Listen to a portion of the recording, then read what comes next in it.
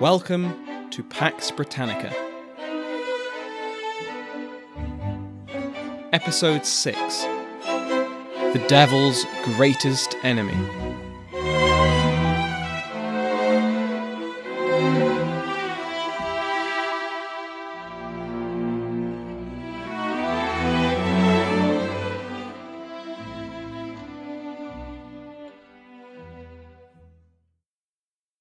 Welcome back to Pax Britannica. Today, in the final context episode of this podcast's launch, we take a look north of the English border, to the realm of the Scots. Of course, we have already mentioned Scotland, sometimes in passing and other times in detail, particularly regarding its relationship with England. In this episode, however, we will be examining the early life and reign of James VI of Scotland, the future King of England and Ireland. James was born in June 1566. His mother was, of course, Mary, Queen of Scots, the granddaughter of Margaret Tudor, the eldest daughter of Henry VII and sister to Henry VIII. His father was Henry Stuart, the Lord Darnley, who was also a grandchild of Margaret Tudor. As we touched on in episode 4, Mary and Darnley were both legitimate claimants to the English throne, through this dynastic connection to the Tudors. They were a potential threat to the stability of Elizabeth I's position, a focal point for both domestic dissidents and foreign powers who sought an alternative monarch on the throne of England. The royal couple had their own domestic issues to contend with. Their marriage not only provoked Elizabeth, but also Scotland's Protestant nobility. Darnley was a Catholic, as was Mary, and their union was feared to be the first step in the restoration of the old religion. What followed was the Chaseabout Raid, a rebellion where both armies avoided one another until the rebels, led by the Earl of Moray, realised that their position was untenable and they fled to England. The royal marriage had other domestic issues in the other sense of the word, with the honeymoon period lasting little more than a month. Darnley was repeatedly described as violent, insolent, and a notorious drinker, resentful of his position as mere consort to the Queen. He desired to be made crown matrimonial, a position that would have effectively made him the equal partner of Mary, and her heir should she die childless. Mary refused. Darnley later left the court, and Mary became close to her secretary, David Rizzio. Rizzio was an Italian in Mary's service, and by all accounts they got on very well. Very well indeed. Rumours began to circle that the Queen and her secretary were having an affair. Now, in all likelihood, there was never such an affair, just a low-born foreigner attracting resentment for his success, whose enemies spread rumours. Still, rumours were a powerful thing, and when news spread that the Queen was pregnant, it only added to the gossip. What if this child, the future monarch of Scotland, was not the son of Darnley, but rather of the secretary? After all, Mary's pregnancy was announced after Darnley left Mary's side. Darnley returned to court after several months of absence, and in this case, absence had certainly not made the heart grow fonder. Meeting only irregularly with his wife, and often just to convince her to make him crown matrimonial, Darnley went so far as to conspire with the exiled leaders of the Chaseabout Raid, aiding their return to Scotland. On the 9th of March, 1566, Darnley assisted the rebels in seizing Holyrood Palace during dinner, who overpowered and killed many of the royal guard. Darnley, for his part, held his pregnant wife at gunpoint. He demanded that Rizzio, the man who had supposedly cuckolded him, be brought forward. Mary, in the face of several men who had attacked her residence, killed her guards, and were now threatening her with blade and gun, refused. She would not give up her servant, friend, and maybe lover to face the lethal fate which clearly awaited him, even in the face of her gun-toting husband.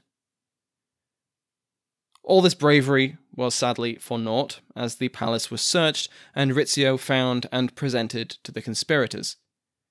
In front of the Queen, Rizzio was stabbed more than 50 times, thrown down a staircase, and stripped of all his valuables. After this, Mary somehow managed to convince Darnley to abandon the conspirators, and the two fled to Dunbar Castle to raise an army. The rebels were then evicted from Edinburgh, and Mary began issuing pardons to those who had not been present for the attack on Holyrood Palace and the murder of Rizzio. This, quite cunningly, split the conspirators. The Earl of Moray was one such noble who took the pardon, as he had been in England at the time and only arrived in Edinburgh after the fact. The others were condemned as traitors, and many fled the kingdom. You will not be surprised to hear, despite defecting back to his wife and helping defeat the rebels, aiding in a coup d'etat and brutally murdering Mary's friend did not help mend Darnley's relationship with his wife. James knew none of this, mainly due to the fact that he hadn't been born yet. The world that the future king would come into was one riven by sectarian and political conflict. His mother had faced numerous rebellions against her reign, and his father was either an estranged and despised drunkard or a mutilated Italian corpse. Darnley had fled Edinburgh shortly after his son's Catholic baptism on the 17th of December, fearing for his life, after Mary held a meeting with a number of nobles on the, quote, problem of Darnley, which was to be resolved either through divorce or, rather euphemistically, quote, put off one way or another.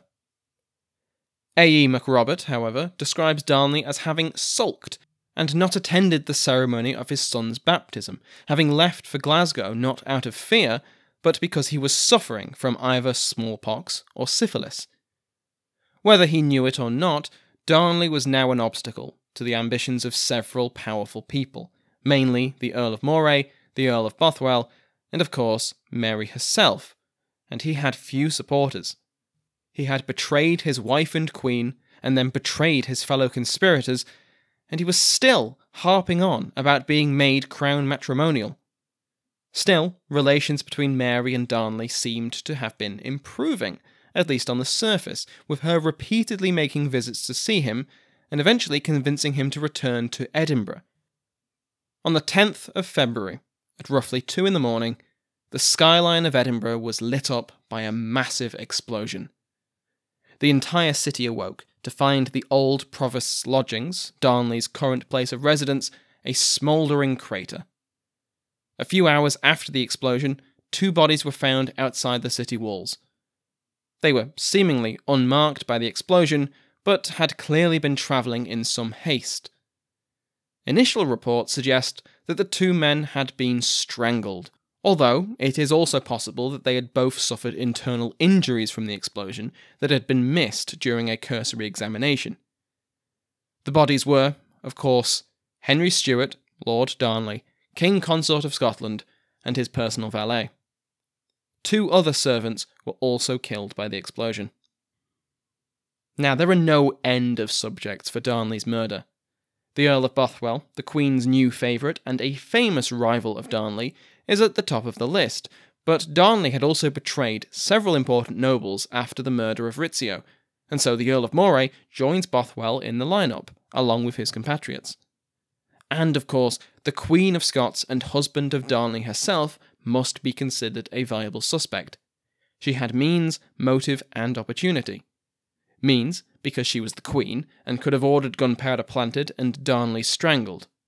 Opportunity, because she was visiting Darnley at the old provost's lodgings just hours before the explosion, before having to leave to attend a wedding. Motive? Well, which one do you want? Conspiring with her enemies, being a national embarrassment, murdering her friend, if not her lover, in front of her, and killing dedicated servants in the process? Or even her desire to be free from an unhappy marriage? This isn't speculation after the fact by historians. Even some contemporaries considered the idea. Elizabeth of England would even write to Mary, quote, I should ill fulfil the office of a faithful cousin or an affectionate friend if I did not tell you what all the world is thinking. Men say that, instead of seizing the murderers, you are looking through your fingers while they escape, that you will not seek revenge on those who have done you so much pleasure, as though the deed would never have taken place had the doers of it been assured of impunity. For myself, I beg you to believe that I would not harbour such a thought." End quote. Whoever was responsible, Darnley was dead, and Mary was once more a widow, while James was only 3 months old. Mary then took the bold, some would say foolish, decision to marry the Earl of Bothwell just a few months after Darnley's death. Bothwell was one of the chief suspects in the death of her late husband, and marrying anyone so soon after his death only added to the controversy and added fuel to the fire that Mary and Bothwell had conspired together.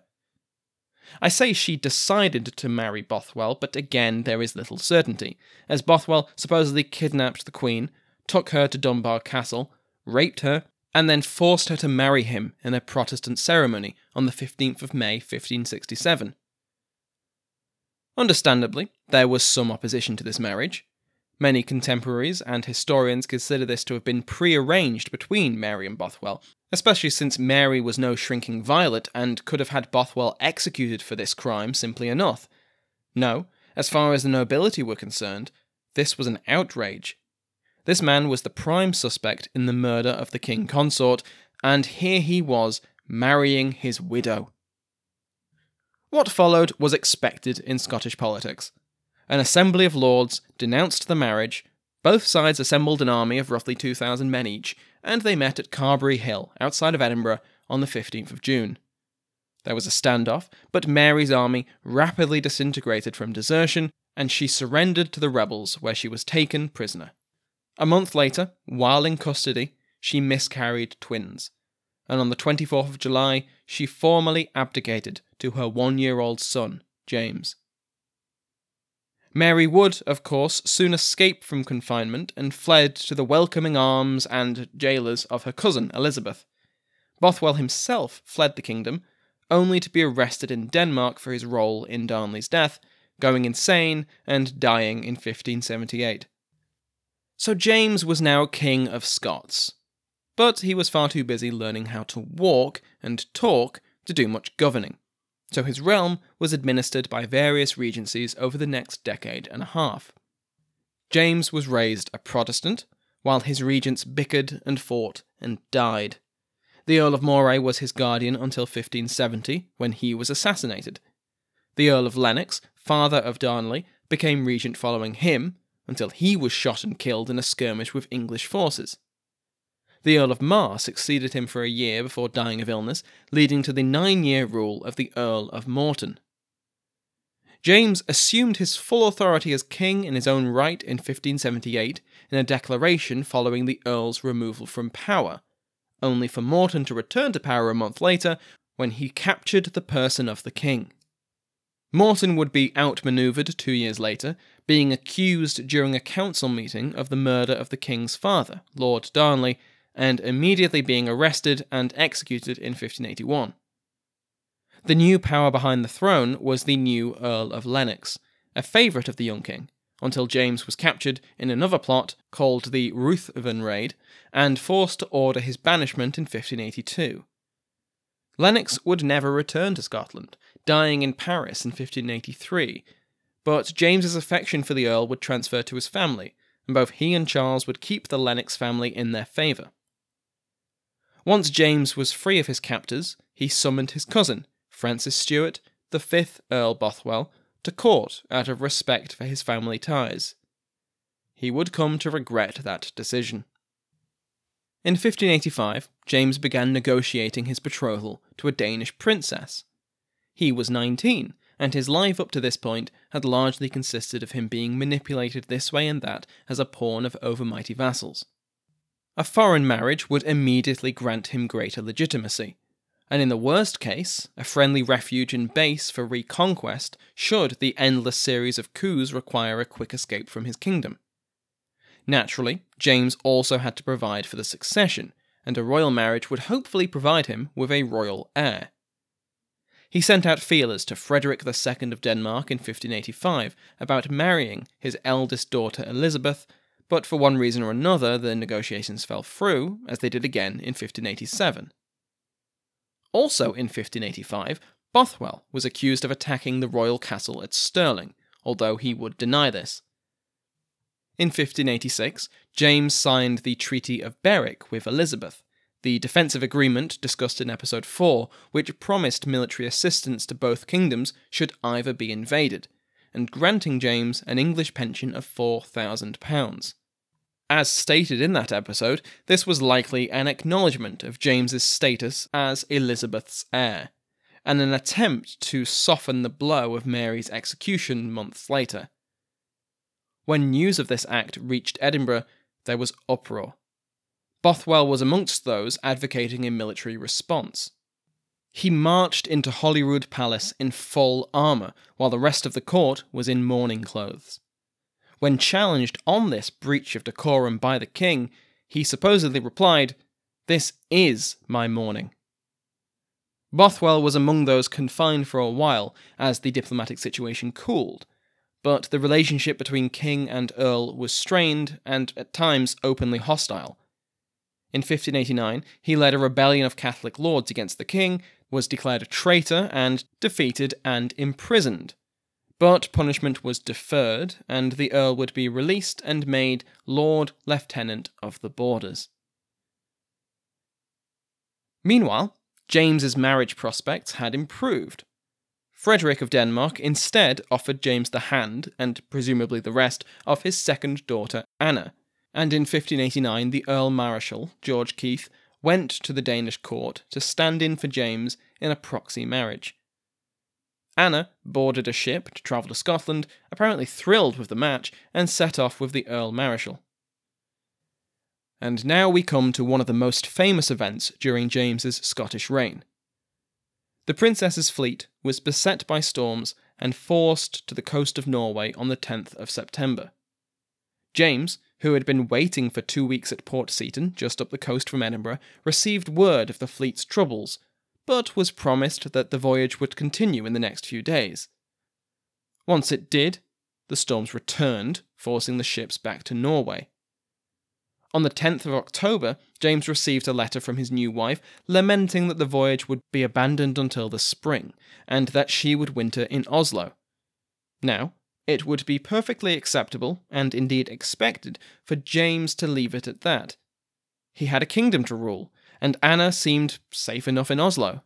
Come spring, she would continue her voyage and would be with him soon enough. That was not enough for James. By the 22nd of October, James had made arrangements for his absence, and he set sail from Leith with a 300-strong retinue and a fleet of his own. He would not see Scotland again until May, and he left knowing he could be gone for some time.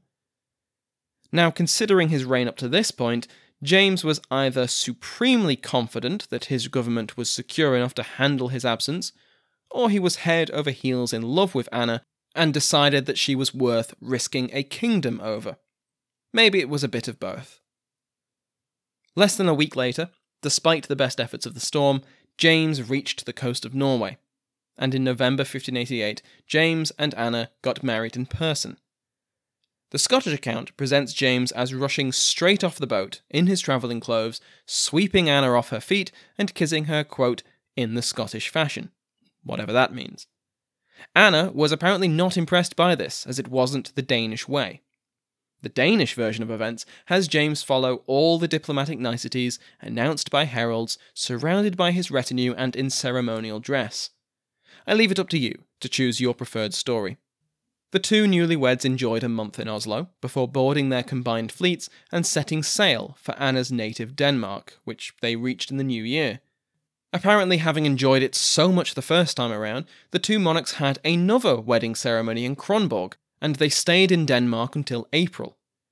During this time, James of course spent some time with his new in-laws, Queen Sophie, young King Christian, and Christian's 4 regents. They also attended the marriage of Elizabeth to the Duke of Brunswick, which must have been something of an experience for both James and Anna. Yes, darling, let's go watch the wedding of the one that got away. When they again set sail, They again suffered intense storms, but managed to power through until they arrived back at Leith on the 1st of May. Anna was crowned in the chapel of Holyrood Palace in the first Protestant coronation in Scotland on the 17th of May 1590, 9 months after she was first proxy married. It's a romantic story, but there's a dark side that listeners of the history of witchcraft will know all about. James returned convinced that his wife, and then himself, had been targeted by witchcraft, and began one of the largest witch hunts in Scottish history. The Danes, likewise, conducted their own hunt for the attempted murder of their princess, and between 6 and 12 women were executed in Copenhagen for witchcraft. The Scottish trials were recorded and publicised in the News from Scotland pamphlet. Quite a nice piece of propaganda that was printed in London and probably aimed to prepare the English for James as king. While James was away, Bothwell had been one of the leading men of the kingdom, the Lord Admiral, and technically he was in charge of the king's vessels. But during the North Berwick witch hunt, his name came up. To cut a long story short, Bothwell was summoned to the Privy Council in April 1591 to address the accusations that had been made by the tortured witches. Despite denying the claims that he had offered treasure and food to the witches in return for their sinking of James's ship, he was arrested and imprisoned in Edinburgh Castle. He escaped on the 21st of June and was later denounced by the Privy Council as, quote, "in the hands of Satan," and declared his lands and titles forfeit. Bothwell, or one of his supporters, published their own proclamation denying it all, stating that his word was worth more than that of a confessed heretic, and that the accuser was pressured to name him by Bothwell's enemies. He later wrote to James personally, begging him for mercy and denouncing the accusations as the lies of both his and the king's enemies. James responded by reading the letter aloud in court so that, quote, "all the presence might know the contents and his evil acceptance thereof," end quote. In December, Bothwell attempted that old favourite of Scottish lords who want to persuade the king. At the head of an armed body of men, Bothwell attacked Holyrood Palace, because that's just the way Scottish politics works. Bothwell had two aims, to capture the king and to kill his chief rival, John Maitland. The king and his family barricaded the doors to his room, and despite trying to burn and hammer their way through, Bothwell's men had to withdraw after the arrival of royal reinforcements. In February of 1592, Bothwell's main accuser was executed for witchcraft on Castle Hill. He was strangled on the stake and his body burnt. If he had been a useful weapon against Bothwell, he was no longer necessary. Bothwell was outlawed and a traitor to the realm. The Earl once more attempted to capture the king, attacking Falkland Palace in June 1592 with 400 men, only to once more be driven off. The third time was the charm for the following year, when Bothwell had the aid of an inside man and succeeded in capturing the king. In a fine act of theatre, Bothwell marched up to the king with his sword unsheathed, only to drop to one knee and, quote, offering his sword in surrender and loudly calling for the king's pardon, end quote. Among his demands, for make no mistake, these were demands, not requests, was the return of his estates and a fair trial on the charges of witchcraft. The trial date was set, and the plotters arranged for their actions, and their previous actions, to be condoned after the fact. Bothwell now found himself in a bit of a dilemma. He effectively had two options, neither of them good. Either he could kill the king, or, eventually, he had to yield power back to him. Killing the king had significantly worse ramifications, and so he was content to have his name cleared in a trial and hope he could weather James's anger in one of his newly returned castles. In August, the trial went ahead, and surprise, surprise, Bothwell was acquitted. But Bothwell had overplayed his hand. By enacting his coup, he had convinced many of his peers that he was dangerous, and abandoning Edinburgh after his acquittal and returning power to the king was foolish. Whatever the law said, whatever a court packed with his supporters had decided, he had rebelled against the king, took him captive, and forced him to agree to his terms. This was James Stewart, one of the most vocal proponents of the divine right of kings, and you tried to burn down his bedroom door. With Bothwell out of Edinburgh, James's former allies returned, including Maitland, and by September the concessions made at a figurative, and sometimes literal, sword edge were reversed. Bothwell, again dispossessed, fled south to England, James's apparent ally and benefactor. Elizabeth soon allowed him to return to Scotland with an English army because, despite being allies, this was how early modern politics worked. Bothwell was once more defeated, and then joined up with Scotland's Catholic lords. In March 1595, this combined rebellion was destroyed, with the Catholic lords either taking a short exile or converting to Presbyterianism, or both. Except for Bothwell. He had burnt every bridge he had, and would roam Europe for a few years before settling in Italy. He died in 1612, in abject poverty, with a reputation for sorcery and for necromancy. Throughout this time, James had been echoing the political reforms of his southern neighbour, particularly in his attempts to enforce royal authority. As we touched on in episode 1, Edinburgh had its own problems with its rebellious borderlands, in this case meaning Gaeldom and the Borderlands. In the eyes of Edinburgh's officials, their economies were primitive, with few towns, and their language and customs were barbaric. Many remained Catholic and were a constant source of rebellion. The Earls of Errol, Huntly and Angus, Bothwell's allies during his rebellions, were finally humbled in the aftermath of their defeat. As Jane Ollmire, Professor of History at Trinity College Dublin, puts it, James, quote, launched 5 fire and sword expeditions along the western seaboard between 1596 and 1608, expropriating where possible lands belonging to the insubordinate MacGregors, MacLeods, MacLeans and MacDonalds. End quote.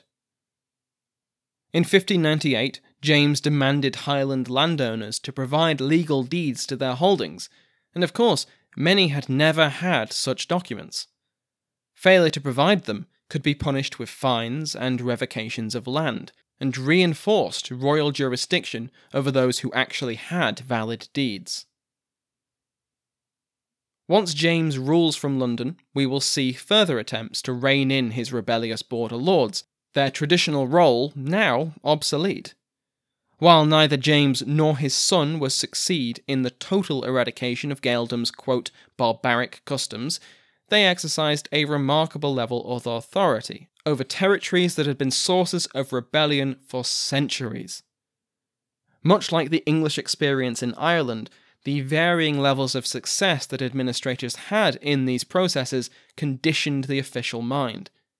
In the words of Ollmire, quote, Ireland, the borders, and the Highlands and Islands all served to some degree or other as laboratories of empire, end quote.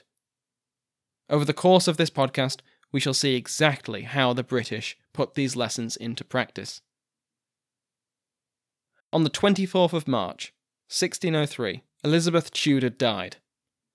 She had ruled as Queen of England and Ireland for 44 years, and her reign had seen multiple attempts to colonise Ireland and the New World, the collapse of the previous diplomatic order and war with the greatest power in Europe, the firm establishment of a Protestant Church of England, and the expansion and development of the English Navy. She had never wed, using her eligibility to great effect on the diplomatic scene, but this had consequences. When she died at the age of 69, she had no heir apparent, no child of her own to inherit her crown. Yet, Elizabeth and her court had still prepared. As planned, on the day of the Queen's death, James VI, Stuart, King of Scots, was proclaimed King of England and Ireland in London. For the first time, the 3 kingdoms of the British Isles were united in one person. But despite James's ambitions, that was the only way that they were united. Thank you for listening to Pax Britannica and to Sounds Like an Earful for the music used in this episode. This was the final of our launch episodes. If you've enjoyed the last 30,000 words I've spoken, please consider telling a friend about the show and leaving a review wherever you find good podcasts. Word of mouth is the single best way to help the show grow. Also, feel free to like me on Facebook, or follow me on Twitter. Next time, we have an interview with Sir John Eliot, Regius Professor Emeritus of Modern History at Oxford University. I speak with Sir John about the challenges that James will now face as he travels south to take up his new crown, and how his and his son's actions will echo throughout the century and beyond.